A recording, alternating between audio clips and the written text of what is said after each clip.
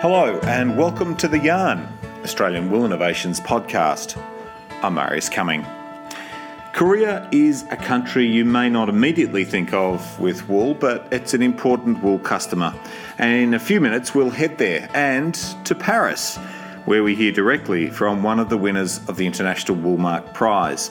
But how could we not start with talk of the wool market? The calendar year has started with quite a bang as prices have lifted considerably, the Eastern Market Indicator reaching 14.39 as trade resumed after the 3-week recess.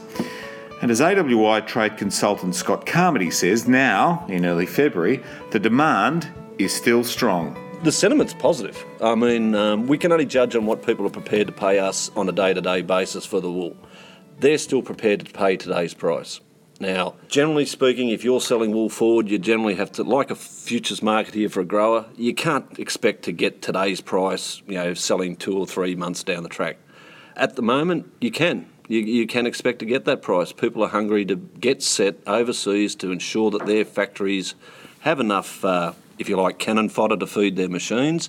And this is what's happening at the moment. The hand-to-mouth buying that's ruling the methods of buying at the moment ensures that there's probably only these days, Marius, a 6-week, 7-week stock of wool in front of machines. So therefore any rise or fall in the market is highly exaggerated. So the peaks are higher and the troughs are lower.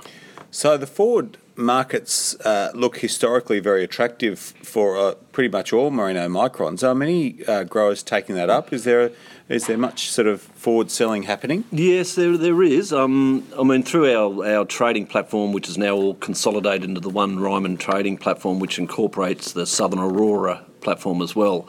They're seeing now between 80 and 120 tonnes per week. That's quite good levels. I mean, obviously, it pales in significance compared to what we're actually selling on a weekly basis. But that's a good positive signal that wool growers are looking at options of covering. Some of those contracts, quite unbelievably to me, because we're seeing trades on the physical. We'll see 2 to 3 months maximum forward. We're seeing trades on those futures boards now extend out to 12 months, which is quite encouraging. Obviously at the discount, as we said, to the spot price, but for people to be willing to take forward contracts on wool 12 months or longer, that's very encouraging for the market. In the latest monthly market intelligence piece, there's a bit of discussion about supply versus demand, in that genuine demand is driving this market. How does that manifest itself? Generally, it manifests itself after we've written the contract. So it's obvious now since 2012 that there is a change. Probably earlier than that, probably back as far as 2010. We've been seeing a consistent and steady demand improvement in wool.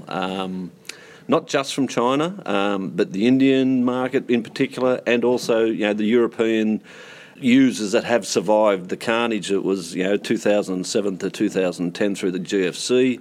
They're regaining their strength. So we're seeing some good strong buying emanating out of Italy in particular, some good strong mills operating out of India, and that is exposing itself into our market so that you can see and analyse the type differentials now very clearly of destinations for wool, and that is exposed every day through the open cry auction. So the cynics would say, well, this is just supply driven in that there's less wool to buy, therefore it should be demand has stayed the same. Are you saying it's more than that? No, I think all the numbers that we're looking at, we're actually seeing an increase in supply this year, and an increase in price. To any analyst or any market follower, that can only mean, if you take it back to very simple supply versus demand has improved because supply has increased.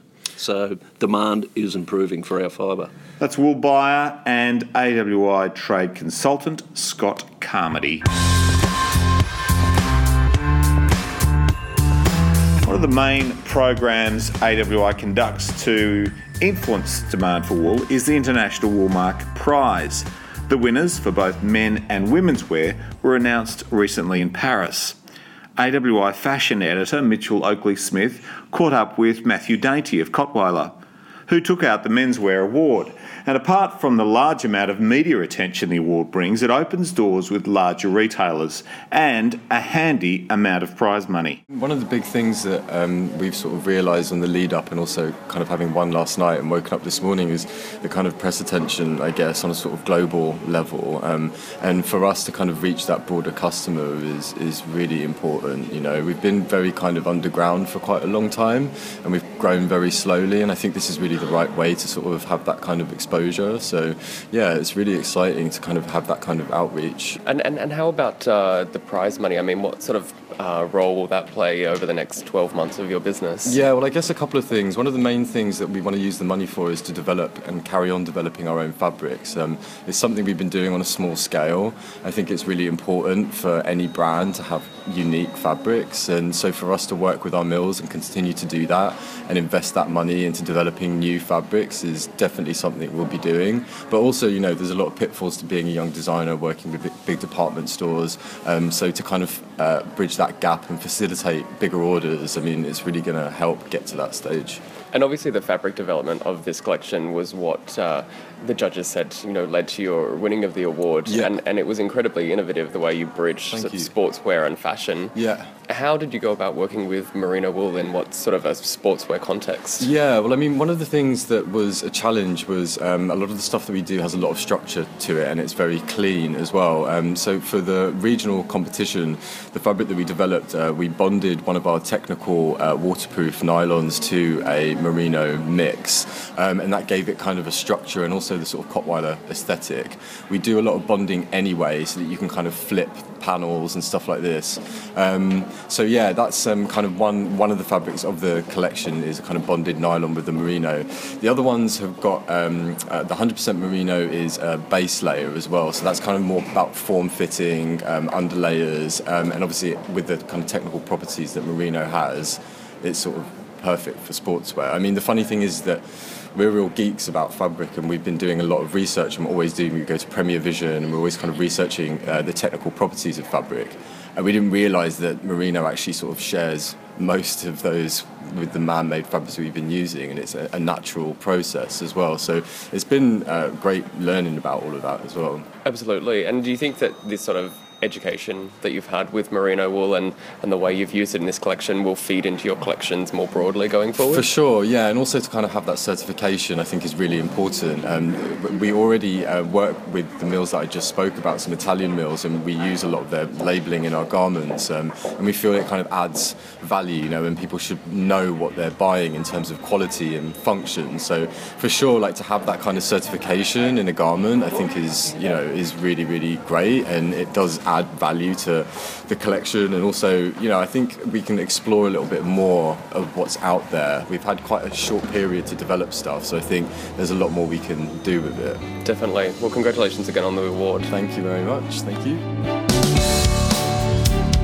Fashion designer Matthew Dainty, one half of Cottweiler, winners of the menswear category of the International Woolmark Prize.